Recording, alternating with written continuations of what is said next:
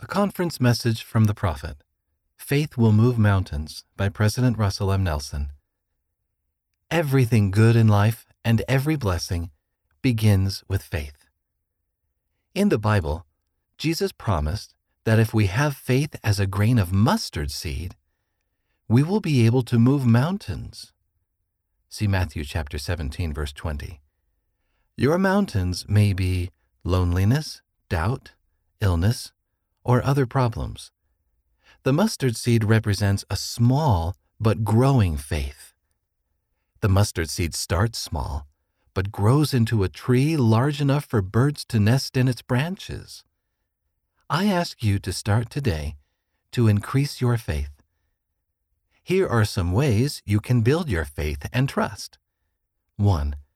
Learn about Jesus Christ by reading the Scriptures. Learn about His miracles. 2. Choose to believe in Him. Think about Him every day. 3. Act in faith. Be baptized and take the sacrament. 4. Ask Heavenly Father to help you. Your faith in Jesus Christ will move mountains. Faith will help you turn challenges into amazing opportunities. President Russell M. Nelson also said, "The Savior is never closer to you than when you are facing or climbing a mountain with faith."